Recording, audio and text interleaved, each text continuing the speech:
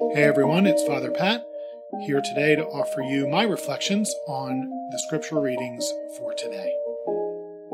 Our readings today are from Tuesday of the 23rd week in Ordinary Time. A reading from St. Paul's first letter to the Corinthians.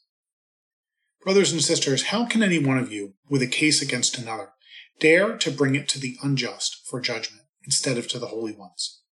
Do you not know that the holy ones will judge the world? If the world is to be judged by you, are you unqualified for the lowest law courts? Do you not know that we will judge angels? Then why not everyday matters?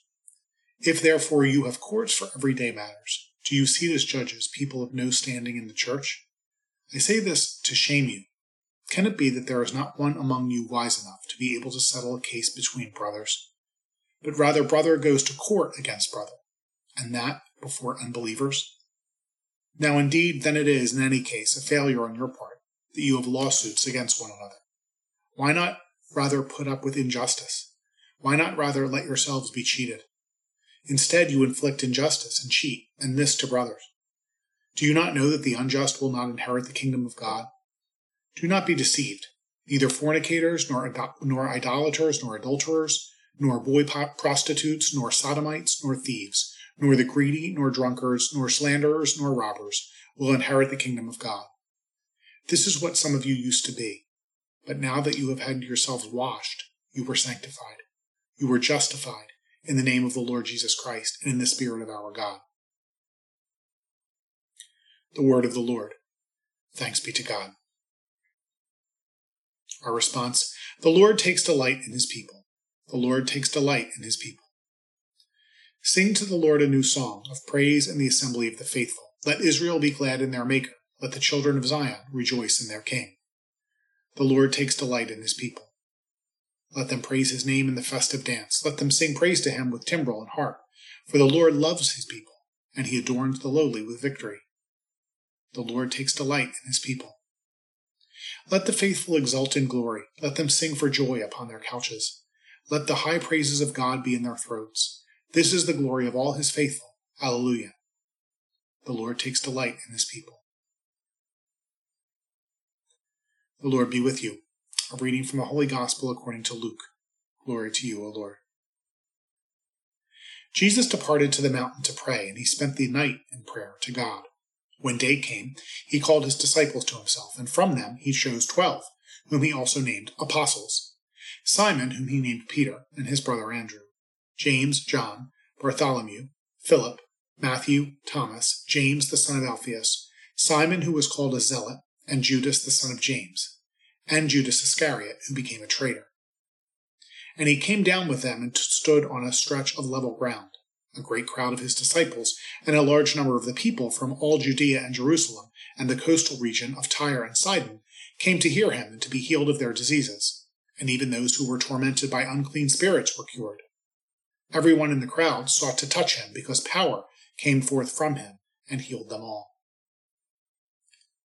The Gospel of the Lord. Praise to you, Lord Jesus Christ.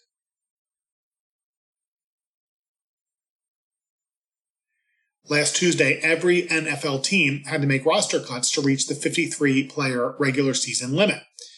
If you follow a team fairly closely, you can probably guess the first 50 of those players pretty accurately. Some players are locks to make the team because of past performance, others because they are recent high draft choices, and a few because they've just had an incredible training camp and can't be ignored. So when the list comes out, my eyes go quickly through it, looking not for the obvious ones, but for the surprises.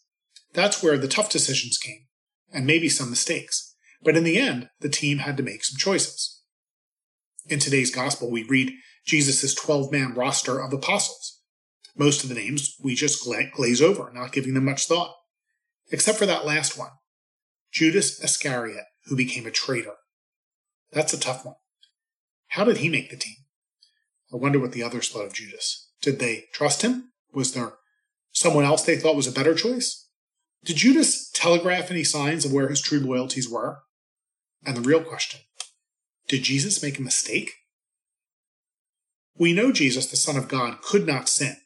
But he was like us in every other way, as the author of Hebrews tells us. And so, yes, in his humanity, it was possible for Jesus to make human mistakes. But how did Jesus choose Judas? St. Luke tells us it was after a night of prayer. It's tough to argue with that approach. I would think that the Father wouldn't allow Jesus to mess up such an important decision. Judas wasn't a mistake. He was a traitor, though. Jesus maybe doesn't go to the cross without him. And with no cross, there's no resurrection. I don't pray enough before making decisions sometimes, and I can be tough in second-guessing decisions that have not worked out as I planned. But maybe they led me to my own crosses. What looks like a mistake on the outside might just be the way that the Lord is drawing me closer to him, and that leads to resurrection. May Almighty God bless you, the Father, the Son, and the Holy Spirit. Have a great day.